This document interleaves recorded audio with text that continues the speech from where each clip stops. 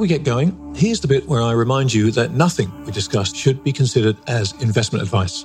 This conversation is for informational and hopefully entertainment purposes only. So, while we hope you find it both informative and entertaining, please do your own research or speak to a financial advisor before putting a dime of your money into these crazy markets.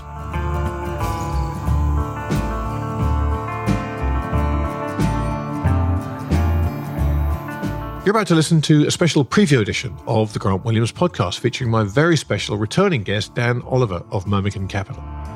Dan's encyclopedic knowledge of financial history was the foundation for an absolutely riveting conversation in which he explained where we've been, how we got here, and importantly, where he thinks we're headed. And while it may have made for distinctly uncomfortable listening, the information in this dense, hour-long conversation will, I suspect, prove utterly invaluable. Every episode of the Grant Williams podcast, including The Endgame, the Super Terrific Happy Hour, the Narrative Game, This Week in Doom, and Shifts Happen, is available to Copper and Silver Tier subscribers at my website, grant-williams.com.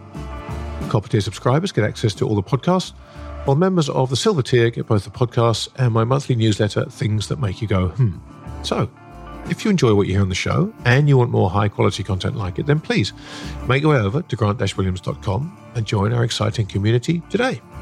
And with that, on with the show.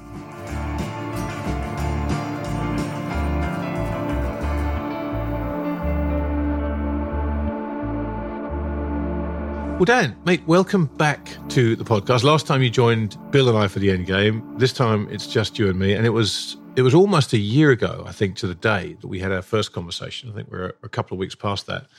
And what an interesting year it's been.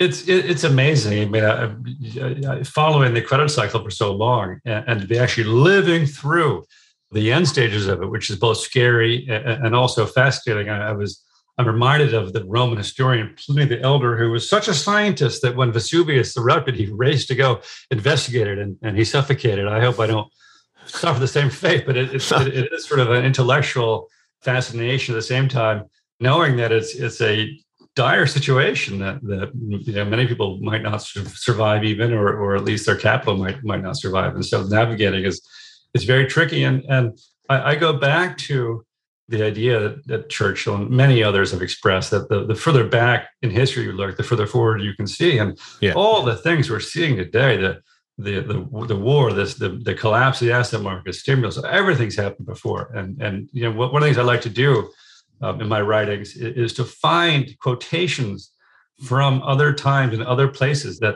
are so different from our world socially, and yet they say the exact same things when it comes to money and credit.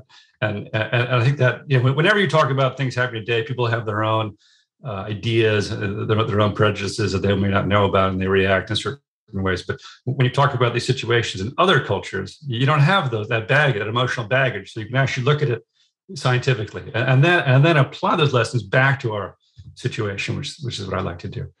Well, it's funny because the point you make is so true. The amount of times I read the word unprecedented, and it always kind of makes me shake my head and causes a wry smile to creep across my lips because, as you point out, none of this is unprecedented. It's quite the opposite, in fact. But you mentioned the credit cycle there, and I think that's a good place to start for this conversation because it's something you've done so much work on.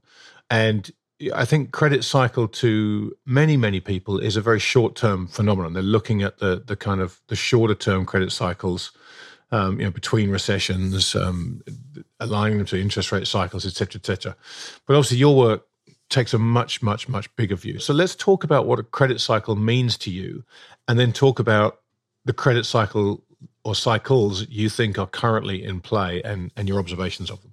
Yeah, that's a great point. I mean, to reiterate your point, the credit cycle, the way people commonly think about it is there's a recession, the Fed prints money or eases the conditions, there's a big boom, they take the punch away. They never actually do, but they're supposed to. Things crash. And that is certainly part of the cycle. But you're right. What I'm talking about really is the arc of almost civilization, I mean, the arc of how banking systems evolve. And since it's been a year, I don't think I'll bore your audience with going over my view of how this works. And again, this comes not from theory, the way modern economic theories develop. You're looking at models. One of the things I always like to point out to people is that the study of economics through the 19th century was thought to be a humanity.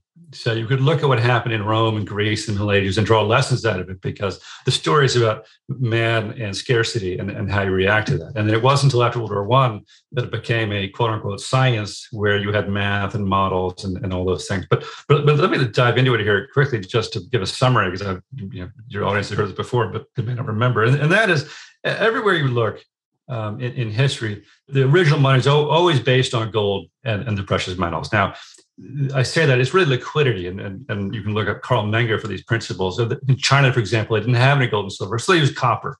So it depends on what's available. And of course, we know that in certain exceptional circumstances, cigarettes become money in prisons, for example, or seashells, places like that. But what the market is searching for is liquidity, and a way to solve the problem of, I have goods today, I want to trade it with you. You don't have what I want, so you got to give me something that I can then use to go buy something else, either in the present or in the future. And that's the thing that money solves. And you really need a complex society to make that work. So money begins with gold, and really banks, what banks do is, in this first stage of what I call a credit cycle, is they liquefy gold. Gold coins are all different. And for thousands of years, there was a problem because the state would say, okay, this gold coin is worth some certain amount. And so obviously, if you could clip a little piece off that gold coin and retain its value, you would do it. So there was clipping and shaking. You put in a bag and you shake it around, and little bits pop off, and then you save the bits and you make money that way. And so that was always a problem. And so what the bank's function is you deposited your gold at a bank. The bank said, yeah, okay, you have X amount of gold in deposit. Here is a note or a deposit account, or however they did it, that represents the gold. So then you go out in the market, and the merchants don't need to worry about the gold content of your coins. They can trust the fact that they have access to the gold should they need it. And what always happens is, again, this is all market driven. This isn't the state, it's the market. Merchants prefer that. They don't want to measure gold coin. It's a pain. And so people prefer to use the paper. And so nobody ever goes against the gold from the bank, because why would you? But doing so reduces your liquidity, not your value, but your liquidity. And so that's always the first stage. And that's a good thing. And then closely related to that, which is always too complex to actually talk about. I can only write about it because it's so complex. But in economies, it is important to remember every product is the product of a supply chain, right? And the simple example is always the farmer grows the wheat, sells it to the miller, he grinds it up into flour, sells it to the baker makes bread, sells it to the consumer. But every product is like that. And some supply chains are really, really long. Like if you look at the supply chain of an iPhone, it'd be tremendously long and complex. Bread is very, very simple, which is why it makes an example. And the problem there is a problem of credit, but I call it commercial credit. It's not the kind of credit, hey, I want to buy $1 million house. I don't have the money. The bank will lend me the money to buy the house. I don't have it. It's the miller sells the flour to the baker. He wants to reorder flour from the farm, wheat from the farmer, but the baker won't pay him for 30 days because he doesn't sell the bread for 30 days. So what does the miller do? And that's the second original function of banks, is you take that note on the baker and that bank gives you present money for it. But what's really important to remember in this system, and this again grows absolutely naturally without any state interference or influence, is that the bank pays less than the face value of it because of default risk, because of the time value of money. So it's after transactions already occurred, and they pay you less than the amount of money, which the miller accepts because that he wants the ready cash out to reorder, and the bank makes a profit through the difference of basically time value of money. And so I would say any big empire, country, or nation always starts this way, because to get rich and powerful, to be able to afford an army and conquer people, you need to have a big economy. And the way you grow an economy is through free markets and basic capitalism, however form it evolves, or whatever you call it. It's the idea of people doing what they're best at doing and be able to trade according to their talents, and having a financial system that allows them to do that. And so that's sort of pure commercial banking.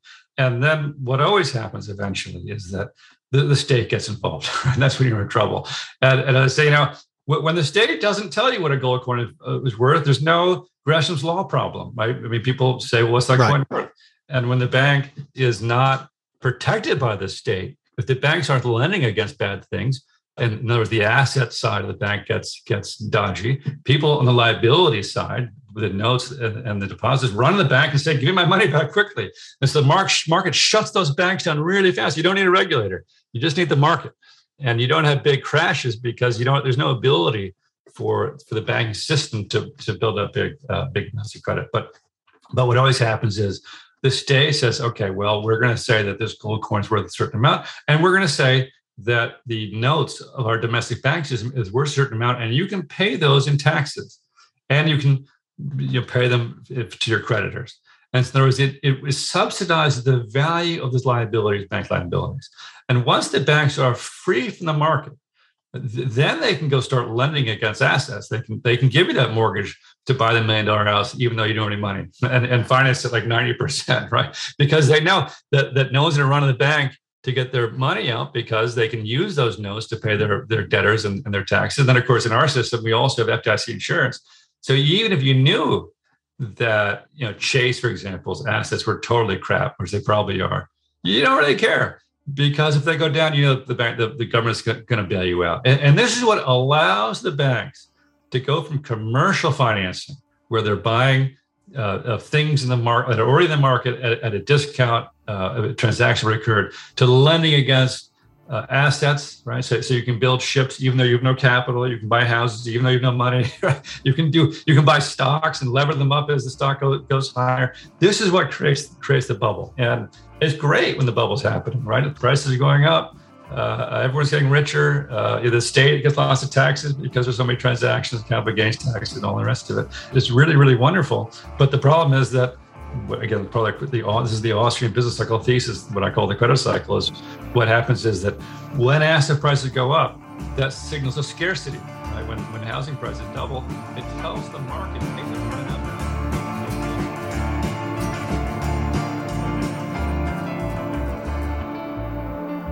The full conversation is available to subscribers to the copper and silver tiers of my website, grant-williams.com. Nothing we discussed should be considered as investment advice. This conversation is for informational and hopefully entertainment purposes only. So, while we hope you find it both informative and entertaining, please do your own research or speak to a financial advisor before putting a dime of your money into these crazy markets.